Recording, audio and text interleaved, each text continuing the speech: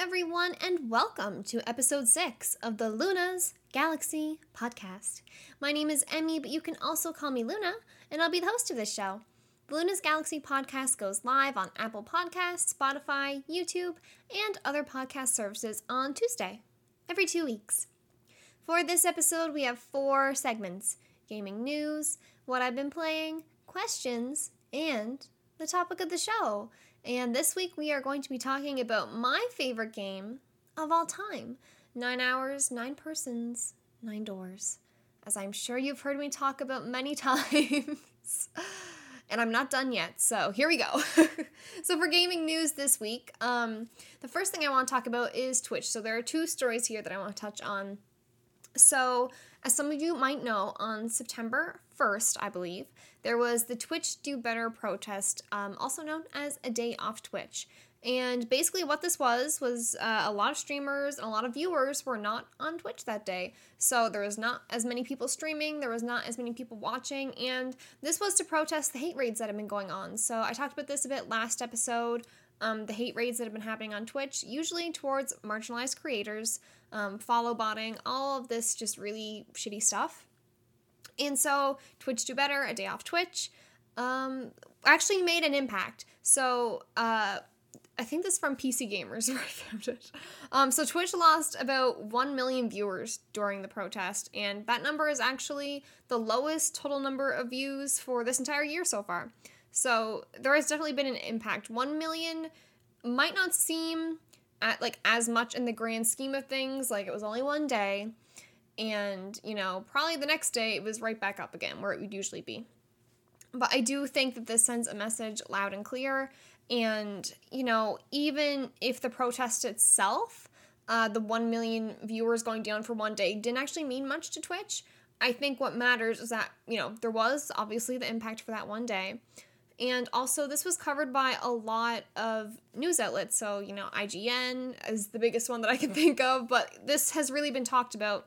And as we will see, Twitch is actually doing some stuff about it. So I do think that this was worthwhile. Also, just thank you to the bigger streamers that took part in this, because I know not everyone is able to. I'm not judging you if you didn't take part in the protest, but I think it is cool to see a lot of, bigger people that obviously, probably aren't getting as affected by the hate rating because maybe they're not marginalized, or, they just have this big platform and this big team of mods that they're able to deal with it.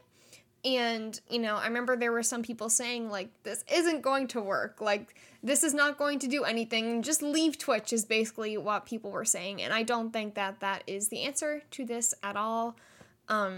So it is good to see that, some people are stepping up, because I think it can be very discouraging when you see these really big creators like Asmongold saying that, this isn't going to do anything, and it's don't say that! Imagine if Asmongold did that, and I don't even know if he streamed that day, but, just those really big creators that can pull in, thousands, hundreds of thousands of views, if, the difference in the number even then, could have been a lot more, but we still made a big impact. So incredible, and I am glad to see that stuff is being done. So this next thing is that Twitch is actually suing 2 people that are suspected of doing this hate rating and follow botting and all of this stuff. Now, I'm not sure how they, if it's just IP address, how they're doing this, and then there's also the question of are these people just using a VPN, because they probably are. So I'm not sure what is actually going to happen when it comes to this, if this lawsuit is going to go through, how it's going to be handled. I don't know what's going to come out of that. I don't know much about law. But I want to see Twitch, they are obviously doing something about this, and I hope that, these other people that are doing the hate rating will see this, and they'll be like, oh shit, I don't want to get sued. So even if this doesn't exactly go through, it doesn't go many places, if it can at least just scare people into being oh, maybe we shouldn't be doing this, I think that would be great. So it is good to see that Twitch is actually doing something about it. Obviously, we are still waiting, as the time of recording, on some more tools for creators to deal with these hate raids. Obviously, there are still more things that we want in place to prevent these and to feel more safe on the platform. But I do think that this is a good start, and I do believe that there were some Twitch ambassadors that had met with Twitch. I have been seeing on Twitter some creators saying, hey, I did get to meet with Twitch, we had a conversation, don't know what's going to come of it, but they are actually doing something, so that is a relief, and I just hope to see more from them, because I do think we're going in the right direction. So yeah, I wanted to bring that up because I know I've been talking about the hate raids a lot on Twitter and obviously on the last episode of the podcast, so there's a little bit of an update for you. The protest was, I would say, successful, and Twitch is doing something about it. Is it what people were asking for? No, but I think this is still a good way to instill fear in these hate raiders. To be like, do you want to, pay us a bunch of money for inciting hate on our platform? So, yeah, I don't know what's going to come of it, but this is good news. This is all good news amongst a lot of really shitty things. I'm glad something is being done about it. So, the next thing on our little news segment for this week is a few days ago, there was the PlayStation Showcase, and I streamed it. The VOD is not up anymore because there was a lot of copyrighted music. So I was like, I'm just gonna delete that, because I remember there was some Baby Metal playing, and I didn't want to mute it because I was like, I love Baby Metal, let's go. But yeah, it was a good showcase, I think. There was not much for me, as there happens to be at a lot of these showcases, but I do want to talk about something. So Forspoken was shown off, and that looks pretty cool. The dialogue wasn't exactly for me. I did see some other people talking about this on Twitter, how it seemed maybe a bit cringy, but overall, I think Forspoken looks great. I think, obviously, graphically it looks great. I think the aesthetics are pretty cool. The gameplay looks fun, and as I'm sure a lot of you know, I don't always play a lot of Western games, and I'm not actually sure what part of Square Enix is developing this, but obviously I think it is targeted more at a Western audience, but it does still seem to have elements that I think I would really like in a game when it comes to gameplay. So it's still not, I don't know if I've been completely sold on it in a way where it's like, I'm going to pay for this $90 on release day, but I do think I will definitely get it on sale at some point when I eventually get a PS5. And I also believe that spring 22 that Forspoken is coming out. I could be wrong on that, but I do believe that they did announce that, and honestly this could have already been announced, I don't remember, but spring 2022 for Forspoken, which is cool. Another game that caught my eye was Project Eve, and I don't know if this has been shown off before. I think I've seen on Twitter that it has been, but I don't know if I've seen it before. But anyway, it looks really cool. There's hot girls. There's a hot girl. You play as a hot girl. And also the music sounded really cool. I haven't played any DMC games, but I do know that one song. I can't remember what's called. Is it Devil Trigger? I don't know. I'm probably wrong. But I know that there is a song that was in DMC5 that was cool. And the songs and the music that was in the Project Eve trailer was kind of giving me the same energy. And also, gameplay-wise, it does remind me of what I've seen of DMC, which makes me think maybe I should play that series. Maybe eventually. But yeah, it looks really cool. I don't think they gave any sort of release window for that, so that kind of sucked. But either way, I think it looks really cool. I'm honestly more interested in that than Forspoken. Even though I know Square Enix as, a company and, the kind of games they put out. I'm not familiar with this company at all, but just, aesthetically and just everything, I think I'm more interested in Project Eve. That was probably the highlight of this show for me. And there was also more Ghostwire Tokyo. So that was cool. I really want to play Ghostwire Tokyo because every time I see it, it looks fantastic. I love the aesthetic of it. I think it looks like a fun horror game that I would enjoy. But it's in first person, and I don't know if I've talked about this on the podcast before, but I've definitely talked about it on stream before. I got motion sickness, and I just don't think first-person games would vibe with me. So, I don't know. If I do eventually get that game, it will be something I get on sale. But, oh, I wish, if this was in third person, if Ghostwire Tokyo was in third person, it would probably be a day one buy for me, because I think it looks fantastic. But alas, here we are. Also, Uncharted 4 and Lost Legacy are being remastered. Is it remastered or just ported? I don't know. One of those to PC. And I don't know if it was also PS5, but, you know. Yeah, I think it is also PS5. But PC is the big one, because obviously that is Naughty Dog. First person PlayStation Studio. So, interesting. We have been seeing more of that. I think Days Gone... Has that also gone to PC, or was that just rumored? Same with Horizon. I don't remember. But we are seeing more of that happening. I don't have this rest of what I'm thinking right now in my notes, so just bear with me. But there was also a few Marvel games announced. So we got Spider-Man 2, developed by Insomniac, and then Wolverine, developed by Insomniac. There was... I know this isn't Marvel, but I put them in the same category. There was also Star Wars... Is it Knights of the Old Republic? Is that what it is? I think it is. A remaster for that is coming out. So those are cool things for the people that are interested in them. But I have been noticing these past few sort of gaming presentations, I feel left out, because as someone that doesn't watch a lot of movies, I'm not like a big Marvel fan, I'm not a big Star Wars fan. It feels like every single thing that I watch, there's a new Marvel game, or like that's what's being shown off. And there's also like the Guardians of the Galaxy. We've seen more of that, the new Square Enix game.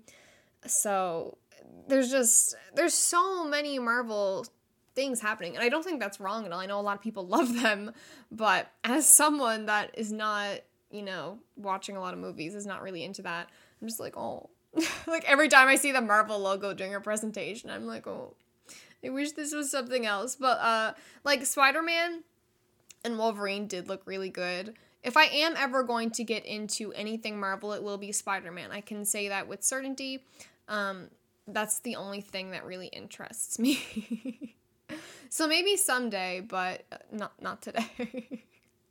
But anyway, for the next segment, what I've been playing. So my sub to Final Fantasy XIV did run out, and then probably like 5 days later, I resubbed. Which I said I wasn't going to do, but I did it. I had to. It felt right. I missed it. I wanted to play more Final Fantasy XIV. So, here we are. I'm still playing A Realm Reborn. I'm hopefully going to finish the patch quest pretty soon. I'm on the 2.55 ones now, so that's like the last sort of batch of them. So hopefully I'll start having Sword really soon, which is really exciting. But also I want to talk about the Shiva boss. I don't think that's really a spoiler. You expect to see Shiva in a Final Fantasy game. But the Shiva boss, that music is fantastic. Like the music in Final Fantasy XIV in general, I think is really good. But, you know, as I'm, like, doing that boss, I was like, this is so cool. But then after, like, the halfway point, she does Diamond Dust. I'm going to assume that's what it's called. I don't actually know what her moves are called. But in my mind, I was like, this is Diamond Dust. She does that thing where you freeze, and then she unfreezes you. You take a decent, like, everyone takes a decent amount of damage. And then the music just gets so hardcore, and it's so cool. I added it to my Apple Music so I can listen to it. It was just so cool. And I tried to do the extreme trial for Shiva, and I just used the Duty Finder, which I don't think you're supposed to do for like extreme content. And we failed. It was very upsetting. We spent like an hour or like whatever the max amount of time is, and we fucking ran out of time. But I'm gonna get the mechanics. I'm gonna get it. I'm not giving up, but I'm probably never going to attempt an extreme trial for a long time, given that experience. So yeah, I'm still enjoying Final Fantasy XIV. And also, I started the Great Ace Attorney Chronicles. So this was in the summer. The Ace Attorney Chronicles collection came out, and I bought it on Switch. And I've been playing the first one, and I am enjoying it. Ace Attorney has never been like a mind-blowing series to me, but it is enjoyable. It is what I was in the mood for. I really enjoy some of the mechanics. So I've only played the first 2 Ace Attorney games with Phoenix Wright. and I didn't even finish the second one. So I don't have much experience with the series in the grand scheme of things, so I don't know how many of these mechanics were introduced in the Great Ace Attorney Chronicles, or if they were introduced earlier on in the series and I just hadn't played those games. But I'm currently at chapter 3 in the game. I haven't finished it yet, but I am, so far, that's probably my favorite case, which is weird because I find third cases are usually, the downer. But I'm really enjoying it. The first case, I like the characters as well. I think the characters are very enjoyable. They're very fun. I'm not, gonna die for them, but, I enjoy them. You know what I'm saying? I think that Sherlock Holmes Can you believe I said that? Oh my god, I'm a fake Ace Attorney fan. Sherlock Holmes is hilarious. I like his, movements. He does these really funny sort of movements with his hands, and, there's a part where he's saying he's gonna fight, and he's, getting in his, fighting stance, and he's very funny. He's very kind of theatrical, and I love that about him. And, yeah, the new mechanics. So, like I said, I don't know how much of this is new, but I like the jury. I know this wasn't in the Ace Attorney games that I played. I think it is new to this one, but I could be wrong. I think that having a jury is kind of interesting. There was something else. There was definitely something else that I wanted to mention that is new mechanic. The sort of Sherlock Holmes, sort of solving it out part. And I don't know how much of that is in the game, because Chapter 2 was a lot different. But in Chapter 2, you see this part where you're trying, Sherlock Holmes is saying, oh, well, it's obviously this, and this is what's going on. But he gets, one key thing wrong, every time that he does. You have to, figure out what is wrong and correct him, and sort of, what's it called? I don't know. But, get back on the right page, basically. Because it's, he's figuring it out, but not very great. He is missing some key elements. And so I also enjoyed that. I think I'm probably going to finish it kind of soon. I am really enjoying it. So, yeah, definitely if you're an Ace Attorney fan, I definitely think it's worth it to check it out. If not, like I said, I haven't played much of it yet, but I'm really enjoying it. And I do think this is probably a good place to start off if you haven't played any Ace Attorney games. Like I said, I have little experience with the series, but this is not at all connected, at least to my knowledge. It's not at all, greatly connected to, the other games. It is a prequel. So, yeah. I'm enjoying it. So that's really all that I've been playing. I was also playing Psychonauts on Twitch. I don't know if I'm going to continue playing it. I am still, I enjoy it. I just don't know if it's a good stream game. So I'll probably eventually get back to that, hopefully. I don't know if I'll finish it, but I want to. And also, I have been playing DDR, but I also recently bought Dance Dance Revolution X for the PS2. So now I only need one more PS2 DDR game until I have them all. The only one now that I don't have is DDR Max. So that's very exciting. I love DDR, as obviously if you listen to this podcast, you probably know that. But I'm very, very excited. Whenever I go, if I'm tempted to buy a new DDR game, I'll always go on YouTube and look at the song list. And the song list for DDRX did look kind of cool. There are some more Western songs where I'm this is a weird choice. Big Girls Don't Cry by Fergie. I'm do I really want to be dancing to this? But yeah, other than that, it seemed pretty cool. So that's very exciting for me, at least.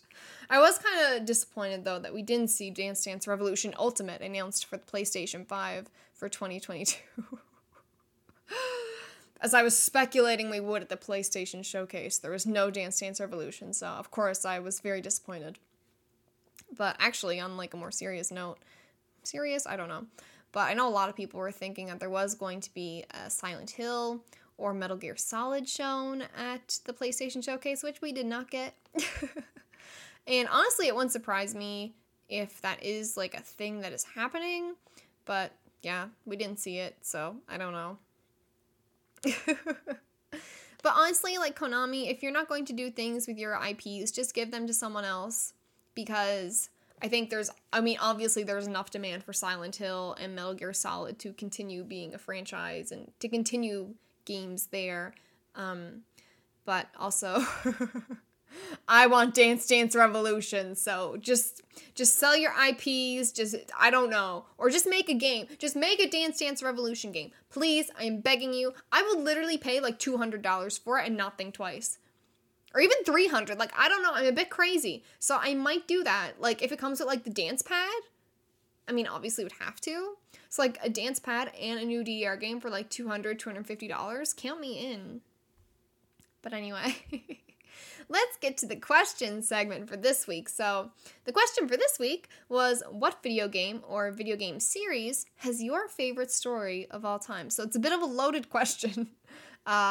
But I was curious, and I felt like it fit our topic of the show for this episode. So, let's get into the answers that you guys had. So, of course, starting off with the Discord answers, we have Sucrose, who says, Persona 5, the first time I played it blew my mind, and my friend hates anime games, but while watching, he was so invested in it. And I don't know, Sucrose, if you've played many JRPGs before, but I feel like I've heard this from a lot of people. A lot of people that, you know, JRPGs aren't their thing, you know, anime isn't their thing, but they play Persona 5 and that is sort of like a gateway drug. I know a lot of people really like Persona 5.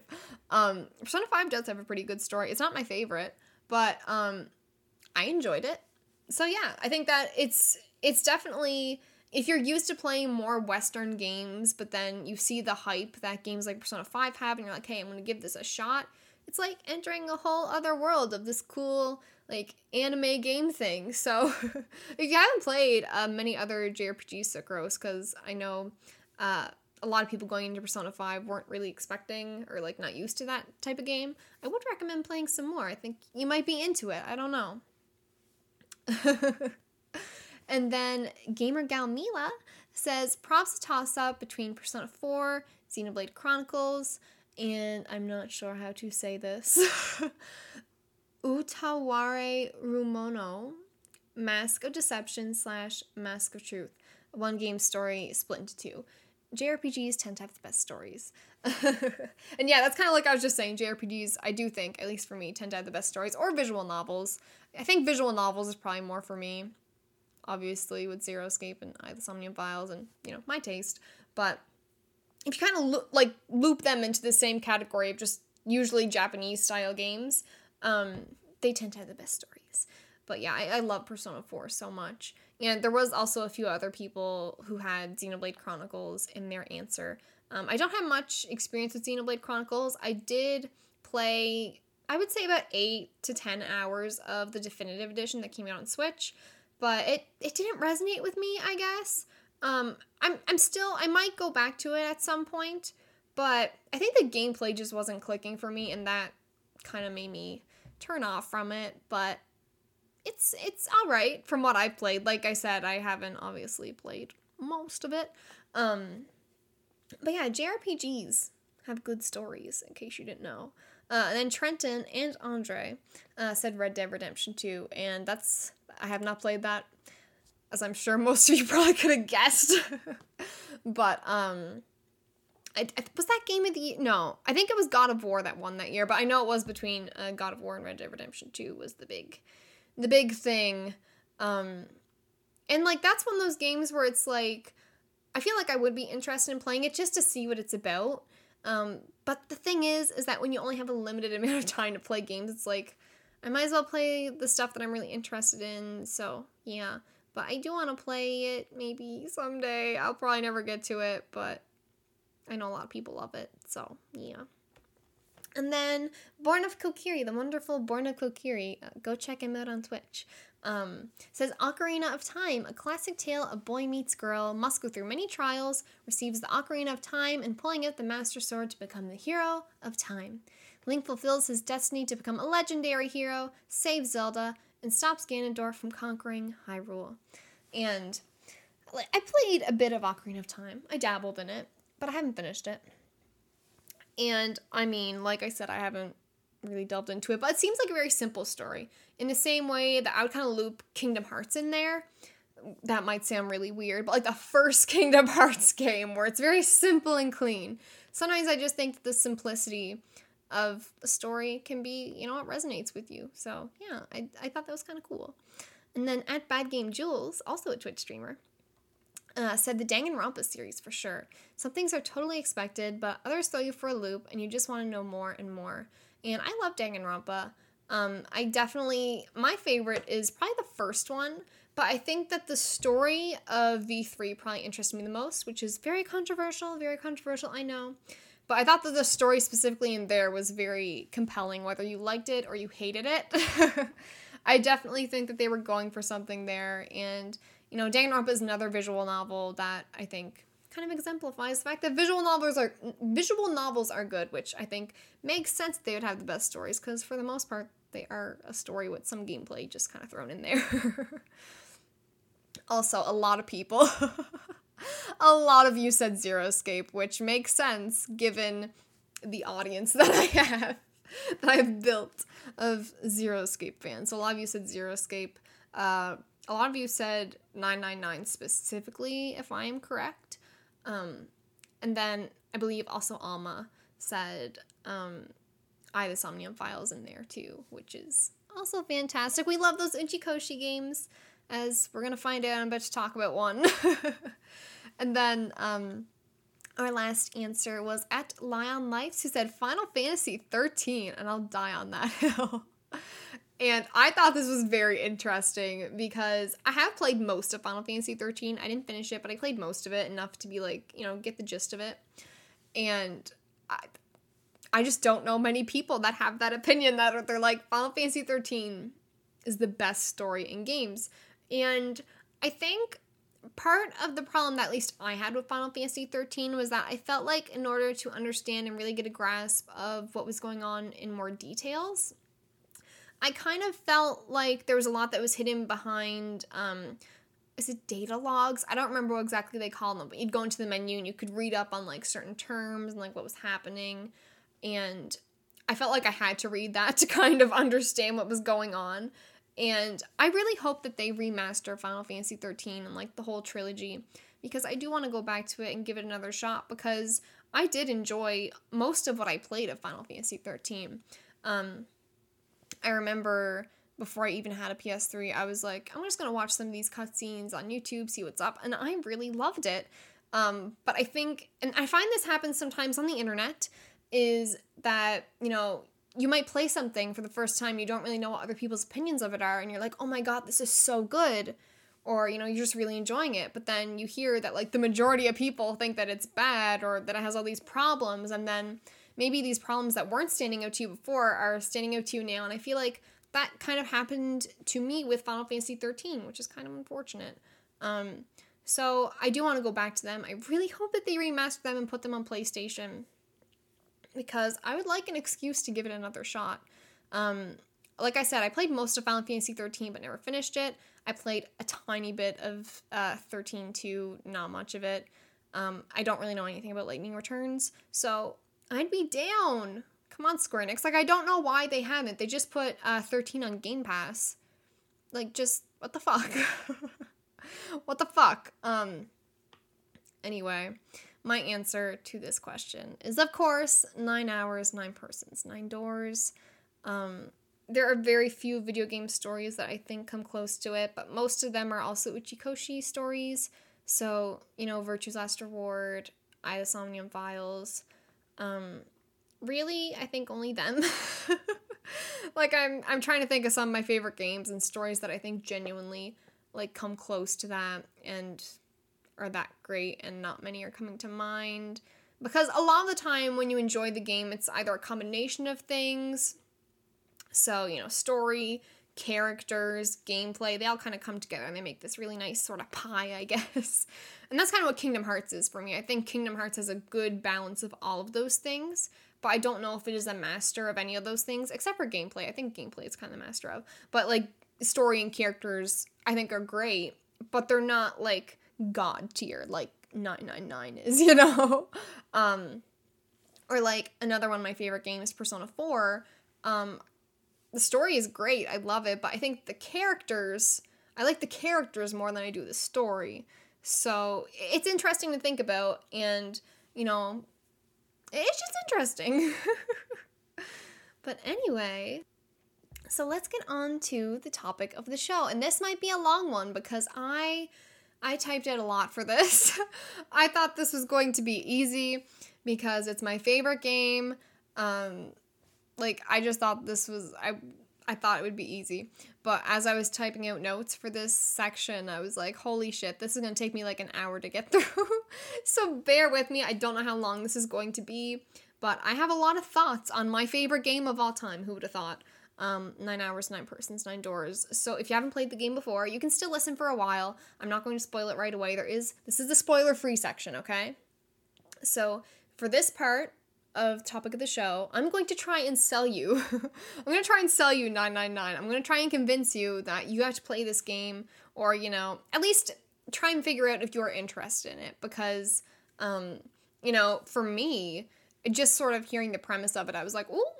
Same with, I remember, this was so long ago now, I don't even remember, it was a Kingdom Hearts podcast, I don't remember if it was Kingdom Hearts Union, or I remember KH Viz used to do a podcast, and they were talking about other games, or anime or something, and someone brought up Danganronpa, and I just heard the premise of it, about, these high school students being forced to kill each other, their ultimate talents, all that, and I was like, ooh, I need to play this game, or, watch the anime, and I watched the anime, right away, and so that's what, that's what I hope to do with this podcast.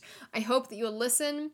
You will kind of hear what 999 is about. You will hear my spoiler-free thoughts, and you will be like, I need to play this game. So that's my goal right now. So, and some of this is I've typed it out beforehand so that I will stay on track. So if I sound a bit more, what's the word? I don't know. I'm not going to be I will be flexible with this, but is a lot more scripted. Yeah, scripted. It's literally scripted. So yeah. So 999, also known as 9 hours, 9 persons, 9 doors, released in 2009, at least in Japan. It was, I think, December 10th, 2009. I don't think it came here until 2010. But anyway, in 2009 on the Nintendo DS. It was later remastered and released on the PlayStation Vita, the PS4, and Steam as a part of the Nonary Games collection, which also includes the sequel, Virtue's Last Reward. And I have in brackets here, Switch port, please. We need the Zero Escape trilogy on Switch. It would be perfect there. I will die on this hill. But anyway, let me tell you about 999 and its plot, because 999 is a visual novel, is very plot heavy, so that's what I'm going to sell you on. So 999, 9 hours, 9 persons, 9 doors, is about 9 people, who would have thought, that have 9 hours to escape from a ship before it sinks. And it's not a little ship, it's a big-ass ship, okay? It's a big-ass ship, they have 9 hours. They were kidnapped and taken to this ship by someone named Zero, who has forced them to play the Nonary game. So every character has what's called a numbered bracelet, and I think it's on their left hand, correct? Because it's it's not right or whatever. I don't know, it's on their left hand. Yes. So every character has what's called a numbered bracelet that ranges from 1 to 9, and these numbered bracelets are used for the characters to enter what are called the numbered doors. The numbered doors also range from 1 to 9 and are found throughout the ship. Their goal in this Nonary game is to find the number 9 door and escape before time is up. So like I said, 9 hours. They have 9 hours to find the number 9 door. And every time you enter a numbered door, you'll have to solve an escape room puzzle in order to continue and solve the mysteries about who Zero is and why they forced our characters to play this Nonary game. Very exciting, very good premise. So yeah, as I'm sure you've kind of gathered from that, the escape rooms are your gameplay in this. They're the gameplay element of this game. Most of it is visual novel style, but there is the escape room puzzles that are, I think, enjoyable. Obviously not the main pull of the game, but it is something. So there's our premise. Now let's get into some of my spoiler-free thoughts on the game. So I think the biggest thing that I want to talk about is the atmosphere and presentation of this game. So I think atmosphere is very important in games. I think it is very integral to the experience, where even if, the game isn't a master of anything, if they get a really good atmosphere and it makes you sort of feel a certain way when you're playing it, I think that is very impressive. And out of all the games I played that I can think of right now, I would say 999 and Corpse Party have my favorite game atmospheres, which might sound really weird because they are both, Corpse Party especially is a horror game, and I will be talking about that in further detail at some point. Not this episode, but sometime in October, I'm sure, spooky season. But 999 has a really great atmosphere. They do a really good job of making you feel a certain way. And so some of the words that I have it described as here are oppressive, tense, and heavy. And oppressive isn't one that I thought of my on my own. I was actually streaming 999 recently for 999 week, which is what got me thinking of all this. And it was a part in the safe ending where the dialogue sort of says, like, the air felt very oppressive. And I was like, oh, that's a good word to describe this. That's a very good word to describe the atmosphere that they're going for here. And it's great. But it's also very tense. When it starts off, it is still tense, but it gets a lot worse later on. And also very heavy, especially when you get towards the end of the game. It's very, like, emotionally heavy. But yeah, also the music is really great in building the atmosphere of this game. So it is sort of horror, not so much sci-fi. It's kind of hard to describe the genre of 999. I've always found it kind of difficult because it's not horror in the way that Corpse Party is horror. Maybe thriller is the right word. I guess we'll say thriller. But the music is very good in making you feel certain ways. So, when you are in the more sort of horror-y segment, what a weird thing, just the horror-y, anyway, the scary, maybe that's a better word, the scary parts of the game. There's some really good songs, so like Trepidation, Chill and Rigor, I don't know if I said that right, but maybe I should like Google how to pronounce things before I say them. Fantastic songs, I think they are so good, and they play at like just the right times as well. There's another song called Quietus, which plays when you get a bad ending, and it's very, like, taunting, which I think is fantastic for when you get a bad ending, because it's like, oh, you were so close, but you're wrong, you didn't do it right, but it still feels kind of scary. It's fantastic. And then there are other songs that will play that make you feel very big-brained, so, when June is explaining Ice 9 to you, I assume Digital Root is playing there. It could be another song, but that is one of the songs that is very sort of when you're trying to puzzle things out and when you're getting these, explanations about, what's this ship called and what happened here, or just, these science experiments that they'll talk about, or, Lotus is explaining prosopagnosia to you. They make you feel like they help my concentration. A lot of times when I'm studying or doing, like, homework, I will put on 999 music because it genuinely helps. Good for doing math, even though I haven't done math in a very long time. And there are other songs that sort of like the atmosphere feel very emotionally heavy. Like, you just hear him right away, you're like, oh, fuck. At least that is my experience. So I think that the atmosphere in 999 is fantastic. I think the music also really adds to that. I don't have this in my notes, but also some of the sound effects. So, like, when the, not the number 9 door, but, like, when the number doors in general, when they open, there's, like, and I know that was a really bad sound effect, but, like, trust me, it sounds cool.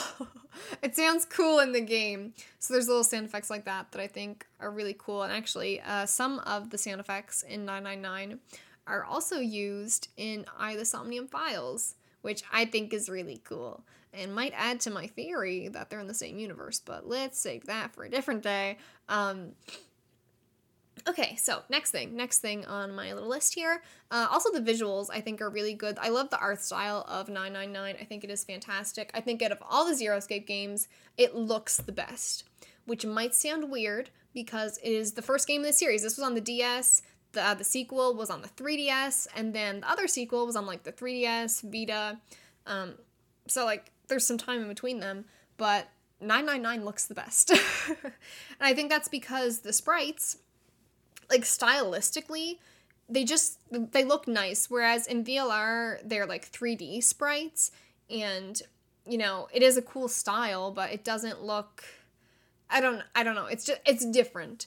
And also there are sort of like the still shots that are just kind of like drawn pictures that are, I think, really good. They add a lot. You'll see them throughout the game when there's like important stuff going on that, the sprites can't really convey. And I really love that art style. I lost my place in my notes. The sprites in the DS version specifically look really good. I don't think they look as good in the Nonary Games Remaster, just because of like the nature of how sprites work. In the Nonary Games Remaster, they are more just sort of like drawn out, whereas in the DS, they are like literal sprites.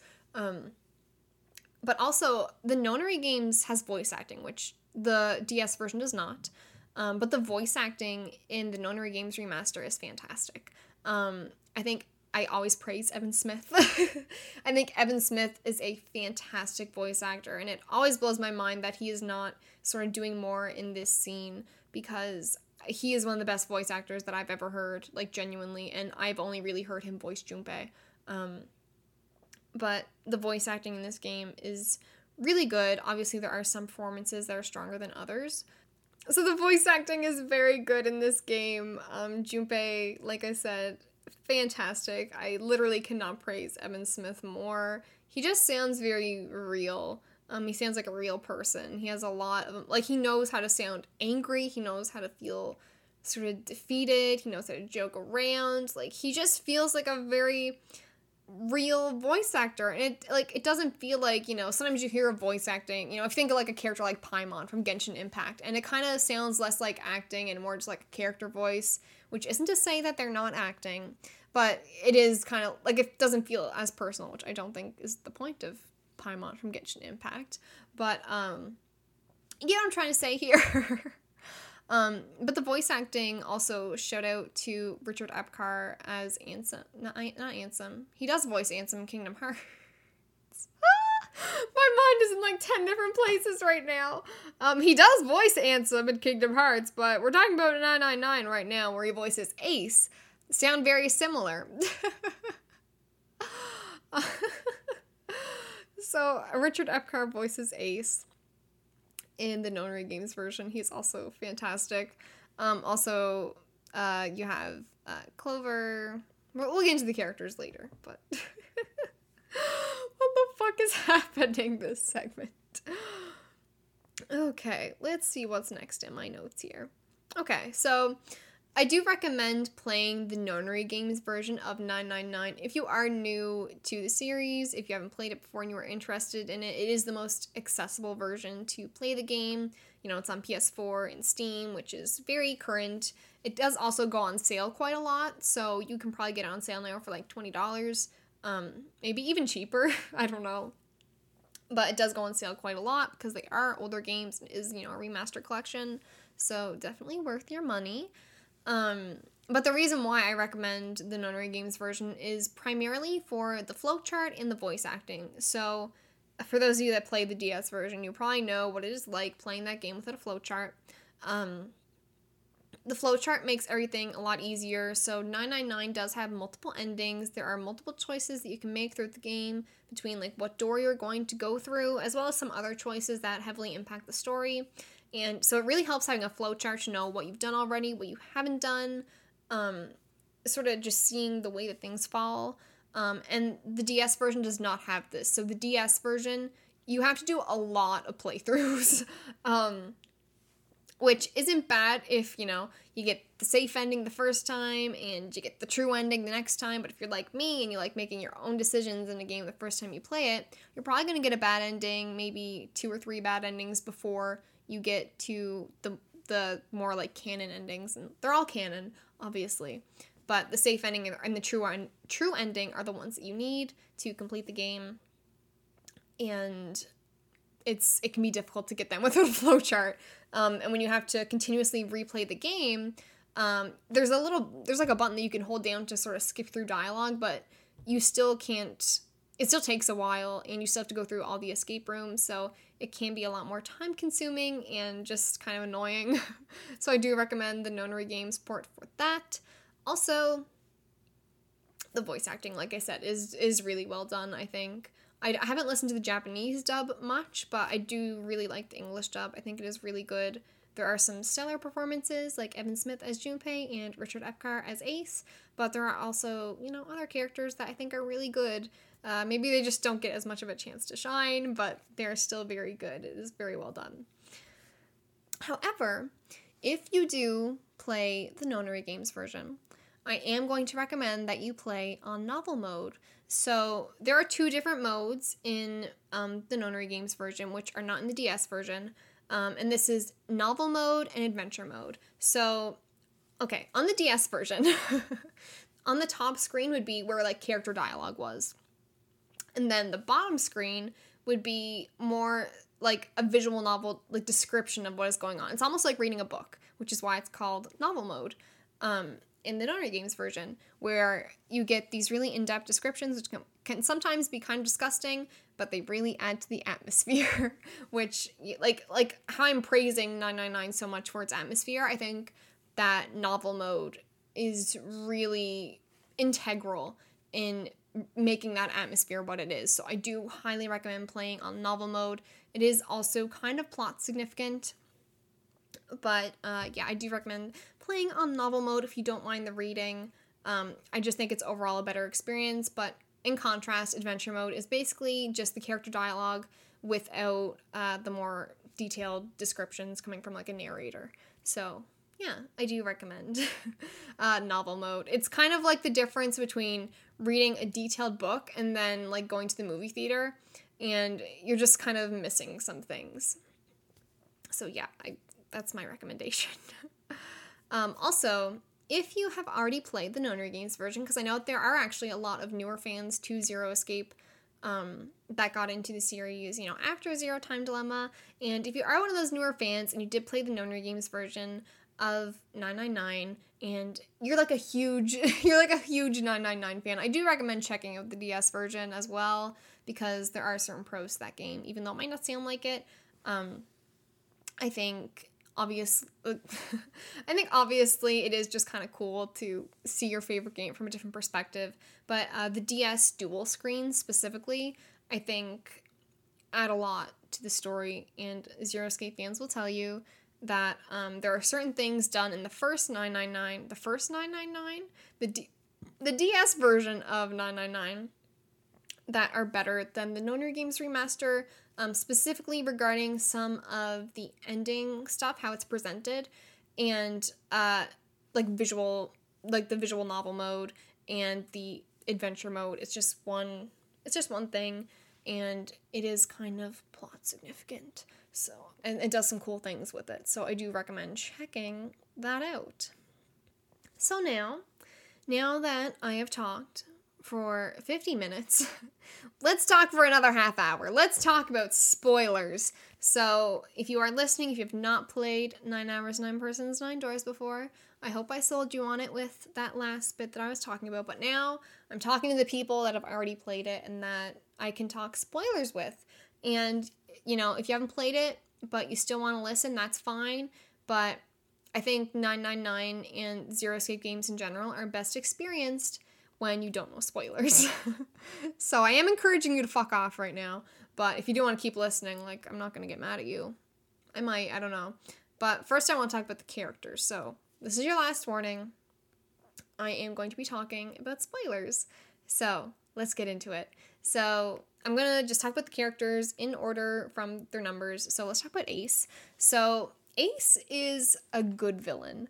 And I think he's not an obvious villain at the start of the game, because obviously the main villain is Zero, and we don't know who Zero is. And Ace appears to be pretty well composed for the most part. He's an older man. He kind of, I don't want to say dad energy, but he almost appears comforting at some points in the early game. And it isn't obvious at all, I think, that he is the bad guy. But there is foreshadowing to it as well, which I think is pretty interesting. But he's very disturbing once you get to see the real side of him. But I also, I don't want to say he's sympathetic, because he's done a lot of bad things, but I also think it is compelling how his reasoning for doing the first Nonary game, his idea was that by learning more about the morphogenetic field, maybe he could see faces. I do think that is very interesting. I do think that that adds to his character. But he is evil. Like, he is straight up evil. The things that he does in the first Nonary game are unforgivable, and it's very disturbing seeing when you get to the true ending and just the pictures of him, the art of him, where just the look on his face, where like his eye is so wide open and he has this like very terrifying like grin, or like he's dragging Akane, like running with her and forcing her like into the fucking incinerator. Like it's a lot. He's very disturbing, and during the safe ending, he has these lines where he's talking about how he killed Clover, and the wording of it is almost like sexual in a way. Like, the way that he talks about it is very disturbing, especially because he's saying it to her brother, who is obviously like even more disturbed than I am. Like, oh my god. But I think Ace is a really fantastic villain. I also think it's kind of funny how, like, at the end of the game, he is, like, tied up. Like, they tie him up and, like, put duct tape on his mouth. And they're, like, driving away at the very end. But anyway, I think Ace is really good. I wish I could, like, I feel like I should say some more in-depth things, but nothing is coming to mind right now. And I should probably get on with this so we're not here all day. But who knows, maybe in the future, we'll just completely psychoanalyze Ace. So our next character is Snake, also known as Light. And I forgot to mention this. Ace is also known as Gentaro Hongo. But talking about Snake, he's also known as Light. But we don't know that, obviously, until later on. He isn't present for a lot of the game, which kind of sucks. He's not my favorite character. He's not, I think, the most interesting or compelling character. But I do think that, you know, he has his good parts. So I think in the safe ending specifically, Snake is just shining. I think that is his best character moment, and I think it's one of the best moments in the game, when he is sort of in this showdown with Ace, and he's finding out what he did to Clover, and he's like, I'm gonna kill you. Like, I'm gonna drag you down to the pits of hell with me. Like, if I'm going to die, you're coming with me. And there's that one line, and this is one of those things where in novel mode, like, you need to play novel mode or you're not gonna see it. There's a line about how once a snake has ensnared its prey, it's not gonna let go. And that's, like, paraphrasing, but it's something along those lines, and I think that's it's very good. And it's just really incredible. I think that the safe ending, and I'm going to talk about this more, but it stands out to me, and I think Snake, in his reaction to all the things that Ace has done, is a big part of that. And then in the true ending, I think he is like a light, which is kind of ironic, that's his name, but he's a light for the other kids, talking about the Nonary game that was 9 years ago, from, you know, what we're doing now. You know, he is one of the older kids on the ship, and he is, like, giving them these clovers and how we'll all be connected and all of that. And he's giving them a sense of hope. He is obviously a big brother. He is the big brother role for Clover. That's what we know him as in this game. But I also think it's interesting how, you know, even as a kid, he was very mature. And I don't know if, you know, it's like, obviously I think he was kind of forced to mature really early, because he lost his arm, he went blind because of this accident. Obviously, I'd assume that ages you a bit mentally, and then going through the Nonary game, but he is very mature, and I think he's trying to hold everything together for everyone else, and I think that that's really cool, and I don't know if people really talk about that side of him very much, but he brings hope to them, and he's also very smart. He's kind of a smart ass. He is not pretentious. Maybe he is pretentious, but he's not like an asshole about it. You know what I mean? Like, he's not really an asshole about it most of the time. He's a good guy. He's a really good guy. But he's also very smart. Like, once you do, I think it's like the last escape room in the true ending, where they're in like this big library and he's just talking about all these things, and I'm like, what the fuck are you talking about? So Snake is pretty cool. And then we move on to Santa. Santa curses a lot. I remember back in the day, back in like the Tumblr days of like Zero Escape, and it's definitely still out there somewhere. But there was like a pie chart, it was like a pie chart of what Zero Escape characters curse the most, which was very entertaining. And like we all know it's Dio, but in VLR, but in 999 it is Santa. Santa curses the most. So fun fact. He also taught me about the term pussyfooting, because he says that very early on in the game. So, shout out to Santa. He is very funny. He has good dialogue, is what I have written here. But also, going more in depth than that, he helped Zero piece a part of this game to help his sister survive. My notes here are really messy. Here's what I put. Has helped Zero piece apart this mini game to help, like, how is this a mini game anyway? I'm just calling myself out right now. But, Santa's really cool, and I really like the scene in the safe ending where he has the picture, and obviously we don't see it, but it's him and June, or Kane. I'm probably gonna kind of use that interchangeably. He's, telling this story about how he used to be her Santa, and then she died, and like Morphogenic Sorrow's playing. It's like, I'm gonna cry. But I think Santa is very interesting, and I wish that we've seen more of him, because it just feels weird that we don't see him again, if that makes sense. Because, if you're listening, you probably played the rest of the Zero Escape game, so here's your spoiler warning for VLR and ZTD. But, if you think of some of the characters that play a really big role in the series, so Junpei, Akane, who is, Zero in this game, and plays a big part in VLR and ZTD. And then if you think of Sigma, who is obviously a big part of VLR and ZTD, and is also Zero in VLR.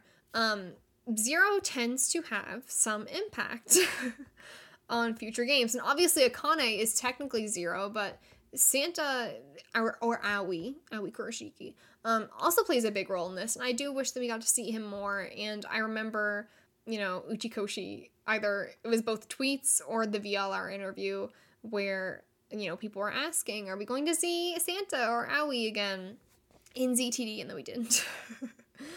we didn't. So, what could have been, but I think he's really cool. I think he definitely has depression, but he's great. And like I said, I wish I could go more in depth about him, but my brain is fried.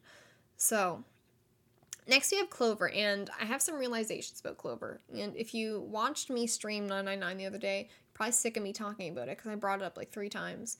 But I think that Clover is very interesting, because early on in the game, before Snake disappears, she's holding it together really well. I don't want to say she's like happy-go-lucky, because that seems really weird in this situation, but she's kind of cheerful. She's just vibing. Like, she's doing pretty okay.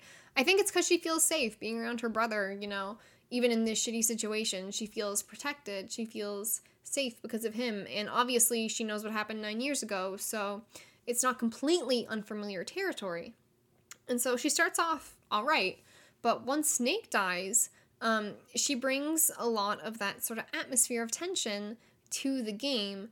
She makes everyone tense.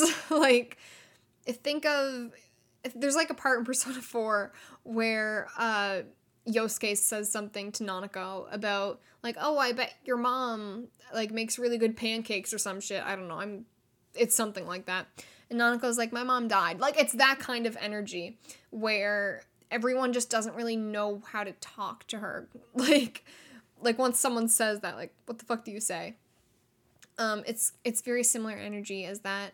And it's almost like walking on eggshells. Like they just met her, so it's kind of weird to try and like comfort her, but also it's just a very weird energy that she brings to the group, and this tension, and they just don't know what to do with her. And when, they kind of start talking about what if Zero was one of us, Clover is the first one to say that and really be like, yeah, it's probably one of us. She doubts everyone because she just lost her brother. She can't trust anyone, you know? Before, she trusted Snake, obviously, but now she has no one that she can trust. One of these people killed her brother. Like, what the fuck? She is just very interesting in that way. And then, obviously, there's the axe ending, which I think is where she snaps. And this is actually, like, the last ending that I ever got for 999. So, I'd be interested to know how you would perceive Clover if you got that ending first. I feel like you would look at her differently, like, every other playthrough. But anyway, that wasn't my experience. But yeah, I think that Clover is very interesting in that way. So then we have Junpei, who is, as I'm sure some of you know, my favorite character. And actually, he wasn't my favorite character when I first played 999, but after playing ZTD, he became my favorite character. But he is fantastic. I already said this, but Evan Smith's voice acting adds a lot to his character in the remaster. And he manages to be both dumb and very smart, which I think is fantastic. I think that's a very lovable trait. And I like seeing him pick up on other timelines in the true ending because of the morphogenetic field.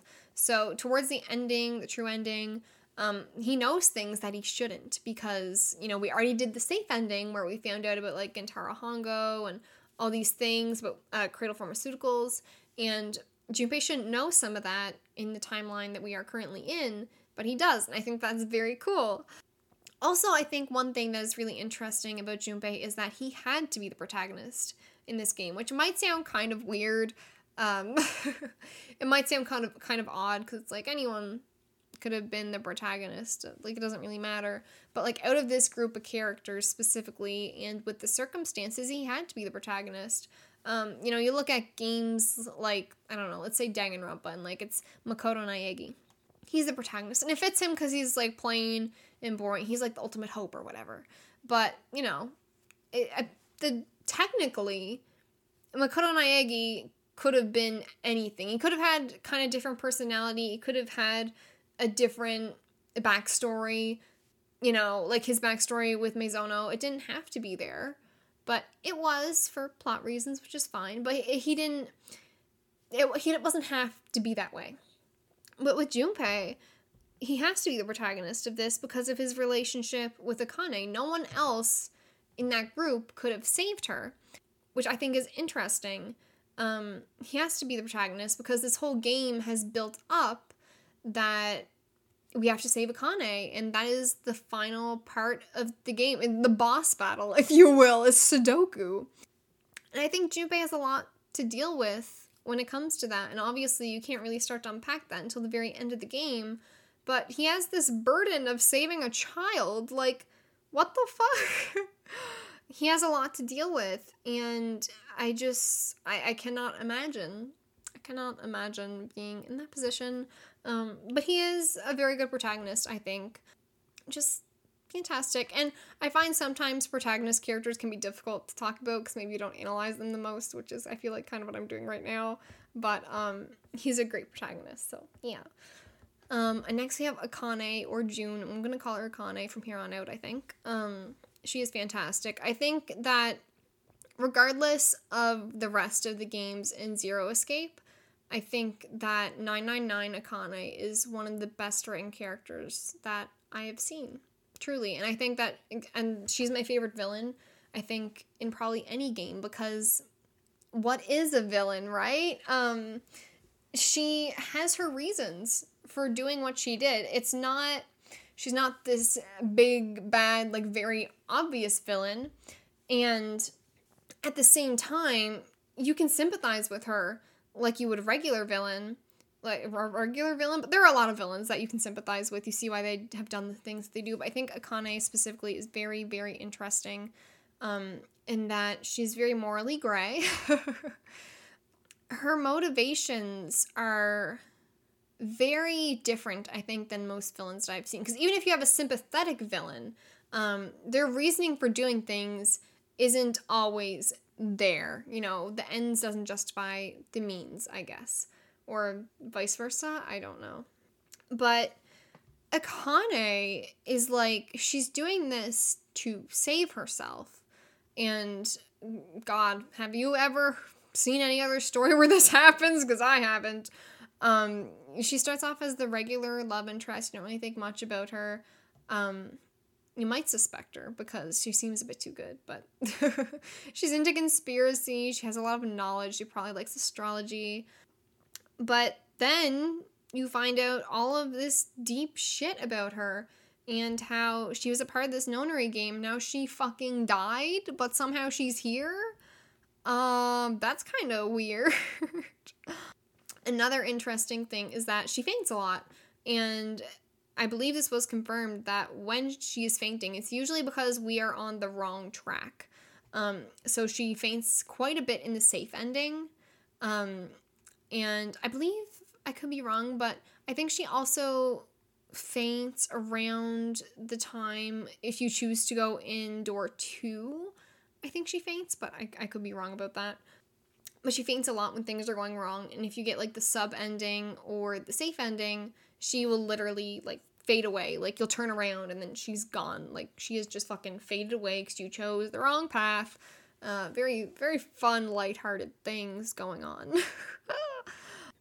I think what really solidified Akane as being a good villain and being fantastic was the whole I Am Zero monologue in the true ending, where you find out that it's her, and she just talks about the shit that she went through and what she had to do to get there, and it's so unique, and like the feeling it gives me, it's another thing about that atmosphere. It's very unique, and I haven't seen like another game that really made me feel that way. Just very, very fantastic. And she's very selfish, which I don't know if that's like controversial to say, but she is very, very selfish. She did this whole thing to save herself, which it is what it is. Like, I get your motivations, but like I said, she's very morally gray in the way that she did this to save herself, which I don't think we can really blame her for. But at the same time, you see this dark side of her where she is taking revenge on the people that killed her and put her and these other kids through the first nonary game 9 years ago, where, you know, she knew from the morphogenetic field, she knew that she was going to kill the other members of Cradle Pharmaceuticals, except for Ace, because she wanted him to suffer more. Like, I don't know, that's a lot. Like, she willingly killed 3 people. She planned on doing that. She killed them to get her revenge, and then she made the last one suffer. And I don't blame her for Ace. Like, I don't blame her for any of that, but it's very interesting because, you know, I think for the most part, most of us can agree that killing people is morally wrong, even if we think that we have reasons. If it's not, like, right in self-defense, I think a lot of people would agree that, for the most part, you don't want to kill people. So she is very morally gray, and even the people that she doesn't kill, that have not done her wrong, that are going to help her even, she puts them through a lot of trauma with the nonary game. She is not a good person. I struggle to call her a good person, even though I think that her intentions are good. I think that she is selfish, and I love her. Like, she's one of my favorite characters because of that. I think that she is very interesting, but I think that she is very selfish, and that it's not that she doesn't think about how this will affect the other people in their lives, but she definitely is prioritizing herself. She puts Junpei, this person that she loves, that has done a lot for her, she's putting him through so much, all this trauma to save her, and this burden that he has to carry of, you know, saving her. And, you know, it's a lot. And, like, she puts Seven, Lotus, Clover, Snake, she puts all of them through this as well. You know, Santa, or Aoi, has willingly agreed to do this. He wants to save her. But, and I'm sure, you know, once Junpei figures out that this is going to save her, he's fine with it. But that's a lot to unpack, you guys. Like, there's just so much. Like, I doubt Lotus and Seven and Clover and Snake want to be a part of this. You just gave them trauma for life, honey. And I mean, obviously, they all already have trauma, but it's a lot. I also think it is cool, if you play the DS version, or even if you play the Nonary Games version, you'll probably know that the novel mode or the bottom screen is narrated by Child Akane, seeing things through Junpei's eyes, basically, using the morphogenetic field. And this is actually foreshadowed by certain lines, at least in my mind it's foreshadowed. I can't remember if this was, like, confirmed or not, but as we noticed when we were streaming the game, there's a lot of descriptions that are compared to food. She compares intestines to, like, spaghetti, and then there's another one where she's saying, like, raw pizza dough with tomato sauce. And it's very weird descriptions. It's very, I think, accurate and adds to the atmosphere as well. But it's these really weird descriptions of insides, basically, and being strewn about. And she's a child. How else is she going to describe those sites, you know? I think it's pretty cool on their part. But yeah, I think that Akane overall is a fantastic character in this game. And, you know, I feel like I could analyze her forever. Like, she is just very, very interesting. And I feel like, as a lot of things with 999, the more I play it, the more I pick up on certain things, and the more I'm like, holy fuck. You know, it's very interesting. Like I said, there were some things about Clover and what she brings to the table that, you know, I'm sure I already, like, subconsciously kind of picked up on, but, you know, really being able to dive deep into that is really interesting to me. So if you're also a big fan of 999, I hope you're enjoying listening to me just ramble on. So then we have Seven, who, when I first played 999, he was my favorite character. I love Seven so much. He is so funny. He's like a big bear that I just want to hug. Like, he's very lovable.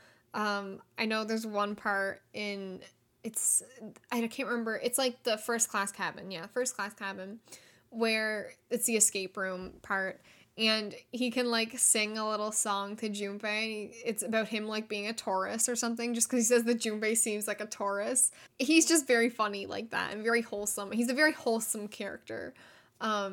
He's really great, and he also has amnesia at the beginning of the game, as you already know. And this is obviously vital to the plot, because here's the thing. People couldn't know who Ace was.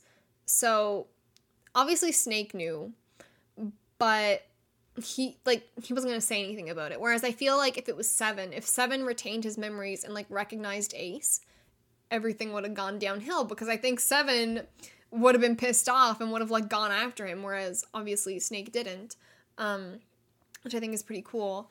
But he helped save the kids in the first Nonary game, and actually, you find this out in the true ending, but also if you go through, I can't remember what door it is, but it's one of the doors that only leads to a bad ending. There's never any situation where it leads to a good ending. You go in it with Junpei, Lotus, and Seven, and he starts remembering things, because this is basically where he was when he snuck onto the ship to save the children, but then he was caught, so they, like, detained him in this little sort of, like, jail cell almost. And so he's back in that room, and that's how he remembers. So he helped save the kids in the first Nonary game. I love him. Like, good for him. Like, I just gotta clap for Seven. That was a weird clap, but, like, I love him very much. And I also love his dynamic with Junpei and Lotus. He's just very lovable, and, you know, him and Junpei are kind of like bros, and there's, like, some parts where, like, Seven, I don't know if he, like, hugs him or just, like, he, like, pats him on the back, and there's, like, a thumping sound, and Junpei's like, holy shit, because he's just, like, he's like a big dog that is just so lovable and, like, doesn't know how hard he's being on you. He's just a good guy. He would protect you, and he's great. He's fantastic. I love Seven so much. He's still one of my favorite characters in this game. And if we were ever to get another Zero Escape game, I would want to see Seven. Like, truly. He briefly gets mentioned in ZTD, but that's not enough for me. So, yeah. And then we have Lotus, who is fantastic. She is older. She dresses very, very unique, I will say. And she's also a programmer, and she's very smart, and I really like that about her. I will say I don't like how a lot of the other characters treat her. I do like her dynamic with Seven, but, you know, even the other characters are kind of like, what the fuck? And I don't know. I don't like how they make fun of her for being older. I think it's kind of weird, especially because she doesn't look older at all. I remember when I first played this game, I was like, she's like 40. Like, what the fuck? She does not look like 40 with those titties. But anyway, stop being mean to Lotus. I think that she is, she was also one of my favorite characters when I first played 999, and she's still one of my favorite characters. So, yeah. And here's an interesting thing about her, is that she appears to be selfish throughout the game. So there's a few times where she'll talk to Junpei, and she's like, we could go through this door. And it's not like an agreed upon thing, like they haven't really talked about it yet. She's like, well, we could. She talks about teaming up with, I think, Junpei, Akane, I don't remember who else, maybe Clover, at some point, to go through a certain door. And she appears to be selfish throughout the game. But then I think it's interesting because when you get to the true ending, she's actually willing to be sacrificed, because they're talking about how they're going to get through the number 9 door with the bracelets that they have. And basically the math that Clover figures out is that they can't get through with Lotus. And she's like, it's okay, guys, like, go on without me. And that's... I mean, obviously that doesn't happen, but I think that does show some sort of growth for her, and also for Seven, because they've been fighting this entire time so far. And once Lotus talks about, how she will be this sacrificial lamb, Seven's like, no. I love them so much. I think that they are married, happily married now. That's not canon at all, by the way. That's just me saying what I want. But she is also the mother of twins that were actually in the first Nonary game, and so that's how she's connected to all this, but she doesn't know that. She only actually finds out about that in like one ending, which isn't like the safe ending or the true ending, I believe. She might be kind of piecing it together in the true ending, but it's only in the ending where you're with Junpei, Seven, and Lotus, where Seven sort of explains it to her.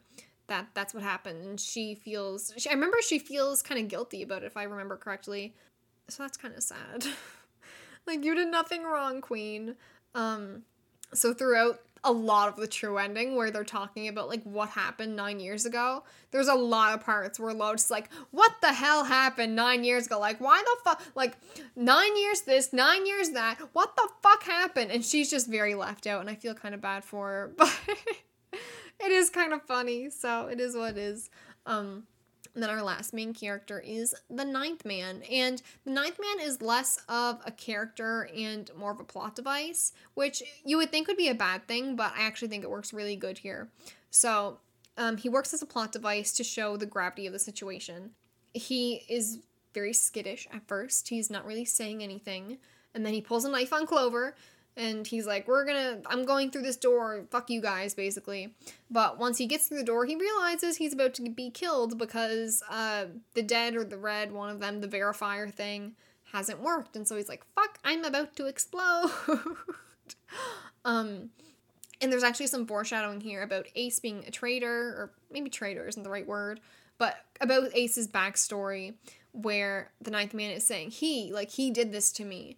And, first time playing that, for me at least, I was a lot younger, but, first time playing it, I kind of brushed that off. I was like, this man is fucking, like, he's crazy. Like, I don't, I just didn't think about it. But that is actually foreshadowing, and that is revealed, I believe, in the safe ending, when Junpei is piecing together that Ace has done all this shit. And so, yeah. But he does work as a plot device, the Ninth Man, for basically just showing how high the stakes are for this Nonary game, and that it is very real. And obviously the number 9 bracelet works as a plot device throughout the game in pretty much every ending. It's very important. So he's a plot device for the most part, but I think that's okay. So let's talk about the endings. So I really gotta push through this. This is a long ass podcast. So the bad endings are Knife, Submarine, and Axe. And they all depend on the last door you go through. I can't remember exactly what ones, but they all depend on the last door you go through. So if you don't go through the doors in a certain order to get safe or true ending, the ending you get completely depends on the last one that you choose. And also, if you ever played the iOS version of 999, you can't get it anymore. I only have it on like a really old iPod. So it's like not up to buy anywhere, but that was a thing at some point. And there was a syringe ending, which is, if I remember correctly, Clover basically drugs you. So same kind of idea as the axe ending, only a bit different. And I believe that happens if you go through the shower room. It's something along those lines. It's not too memorable, so you didn't really miss much, but there is another ending in the iOS version. So yeah. And also, I don't think I mentioned this earlier. I'm like trying to keep track of what I haven't already said. But I believe it is both the knife and the submarine ending, or at least one of them, that foreshadows that Ace is killing people. Because I believe it is shown in one of them, you know, everyone is dead basically, and Ace is there, and he's laying there, but I believe Junpei checks everyone's pulse except for Ace, or like, he's the only one that's not covered in blood. I don't remember exactly, but it's something along those lines. There is foreshadowing that it is Ace that is killing everyone, so fun times. But anyway, let's talk about the safe ending. So this might be my favorite in the game. Obviously, I'm torn between that and the true ending, but it is very, very fantastic. And I love the build-up to the scene with Junpei interrogating Ace. That was one of my favorite parts in the game. You know, throughout that entire timeline, you have Lotus explaining prosopagnosia, Ace not being able to finish the puzzle in I don't remember what room it's called, but he can't finish it because it has faces. And then you have the scene in the big hospital room where Junpei is interrogating Ace. And the safe ending, in my opinion, has some of the most iconic lines in the entire series. Other than Akane's sort of monologue about being zero in the true ending. You know, you have truth had gone, and truth had gone. Something with the sinister hand, I don't remember the rest. But I love that line. I think it's just very cool seeing Junpei sort of piece together that riddle of truth had gone and, you know, using the buttons on the bracelet and finding the note. It's just very cool. I love it. I love it so much. We recently streamed this, and I had so much fun playing it. So much so that I wanted to talk about it on the podcast. Now, here we are. I've currently been recording for 1 hour, 24 minutes, so let's go. But yeah, I really love seeing it come together. And then there's, of course, the other iconic line. Unfortunately, that's the wrong answer. Actually, I'm Santa. And I don't know, maybe I'm just biased in some way. Maybe I'm the only one that likes those lines as much as I do, but I love the safe ending. And I already briefly talked about this, but no one tells Snake that Clover died. I forgot to mention that. So Clover dies. But no one tells Snake that Clover dies once they find him. They get him out of the coffin. No one tells him. And then, so now it's up to Ace to tell him, which is not great because Ace is the one that killed her. And I talked about this earlier, where his lines and Richard Epcart's voice acting are just really fantastic here. Very disturbing. Very great. And then we get to the true ending. So you learn a lot here about Ice 9. So just throughout the timeline, you got a lot of sort of explanations from Akane, from Lotus, from a lot of people. You learn about all ice, the morphogenetic field theory, etc., etc. One of the scenes that I really like in the true ending is where Clover hugs Junpei because Snake isn't dead. It's because, like I said, up to that point, she has been very tense. She has been this very sort of negative energy character, given her circumstances of what has happened to her brother. And I really like how it's very, light in that, the picture, if that makes sense. Clover is, crying, and she's just very happy, and she's just hugging Junpei. Junpei's kind of like, what the fuck? But it is, it's a very nice scene, and I really love it. It's great. But as for, the general true ending, and this also goes for the safe ending, they are just heartbreaking.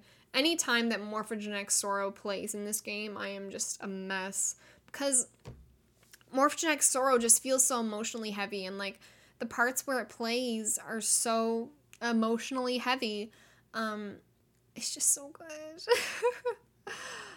And yeah, we learned about the Nonary game 9 years ago, Akane dying, and one part that is really sort of scary, like I pointed out earlier, was the madness in Ace's face. when Akane is trying to solve the final puzzle. It's fucked. And you have this big moment of Akane, saying that she is Zero. I mean, not really. It's just the narrator. It's not, like, actually Akane, like, telling us in, the actual part that we are at is her narrating through the morphogenetic field, I guess. Everything. And then it's up to Junpei to save her. And then you get that final Sudoku puzzle, which they fucking ruined in the Nonary Games version. I'm so sorry if you played the Nonary Games version of this game first.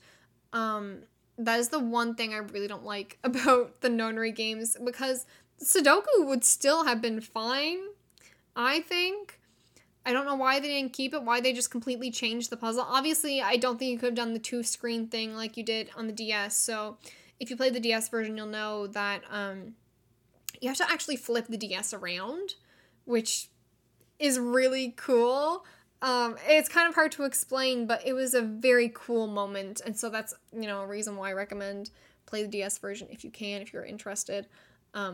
It's very cool, and oh my god, the image of Akane, like child Akane, just sobbing as she looks into the monitor of this fucking Sudoku machine puzzle, because she has no idea what the fuck to do. She's only a child, and it's heartbreaking. Like, that genuinely, it makes me feel things, that picture of Akane just sobbing, because she doesn't, like, could you imagine being, like, 8, 9 years old? I don't know how old they are. I'm gonna say, like, 9, 10, and just knowing you're going to die because you can't solve a puzzle and you're stuck in a fucking incinerator, and this grown-ass old man is, like, staring into the thing, screaming at you to just do it, just connect to the morphogenetic field, and then you connect through the morphogenetic field with this boy that you have a crush on, only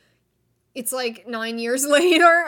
It's a lot to unpack, but it is so good, and I just love this game so much. And I feel like, I'm sure I'm not the only one that thinks this, but like the first time I got the true ending, I was kind of like, what the fuck just happened? And even now I'm still kind of like, what the fuck happened?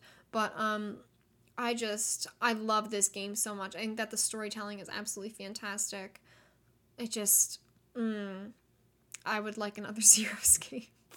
But then we do escape. They do, and they find out that they aren't actually on a ship. They were at the other place in Nevada, and so then they just drive away.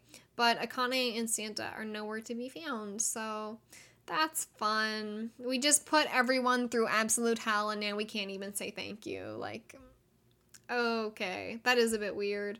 I do understand why they do it, but like, what the fuck? That's what I mean when I say that I think Akane is really selfish. Like, I think there are reasons, like more in-depth explanations somewhere online about why they do that, but it's just like, bro, we literally just saved you after you killed, like, 3 people and put us all through hell, and you can't even say thank you? I mean, I'm sure Junpei, like, through the morphogenetic field, younger Akane thanks Junpei, but, like, what the fuck? But anyway, it's a solid 9 out of 9 game. Really love it. Best game of all time. My favorite game of all time. Definitely favorite story of all time. And just fantastic. So I'm sure sometime in the future I will probably do a similar episode like this talking about Virtue's Last Reward, because I already did one about Zero Time Dilemma. So this is like the weirdest order ever to cover the Zero Escape games. Like, what was it, two episodes ago it was Zero Time Dilemma, now it's 999. Who knows, someday it'll be BLR. Just completely out of order, but it's fine. But I had a lot to say after streaming it, and just really, because I have a lot of fun sharing and just talking about 999 with you guys, and I really realized that when I was streaming the other day, doing the safe ending. I was just so happy. So I thought I would do a podcast episode going more in depth about my thoughts. So yeah. Thank you so much for listening to the Luna's Galaxy podcast. If you enjoyed this episode, please feel free to like, comment, and subscribe on YouTube, or leave a review on Apple Podcasts. It helps me out a lot. You can rate me 5 stars. That is fantastic. Or if you want to like write out a full review, like with words and everything, that is so nice. I very much appreciate it. I will be back on Tuesday, September 28th for the next episode where we'll be discussing who knows what. If you want to be a part of the Luna's Galaxy community, you can join our Discord server, link in the description, Luna's Galaxy. You can also keep up with me on Twitter, Instagram, or Twitch, where I'm at Emmy Luna Games. I hope you all have a wonderful day, and I'll see you next time. Thank you so much. Bye-bye.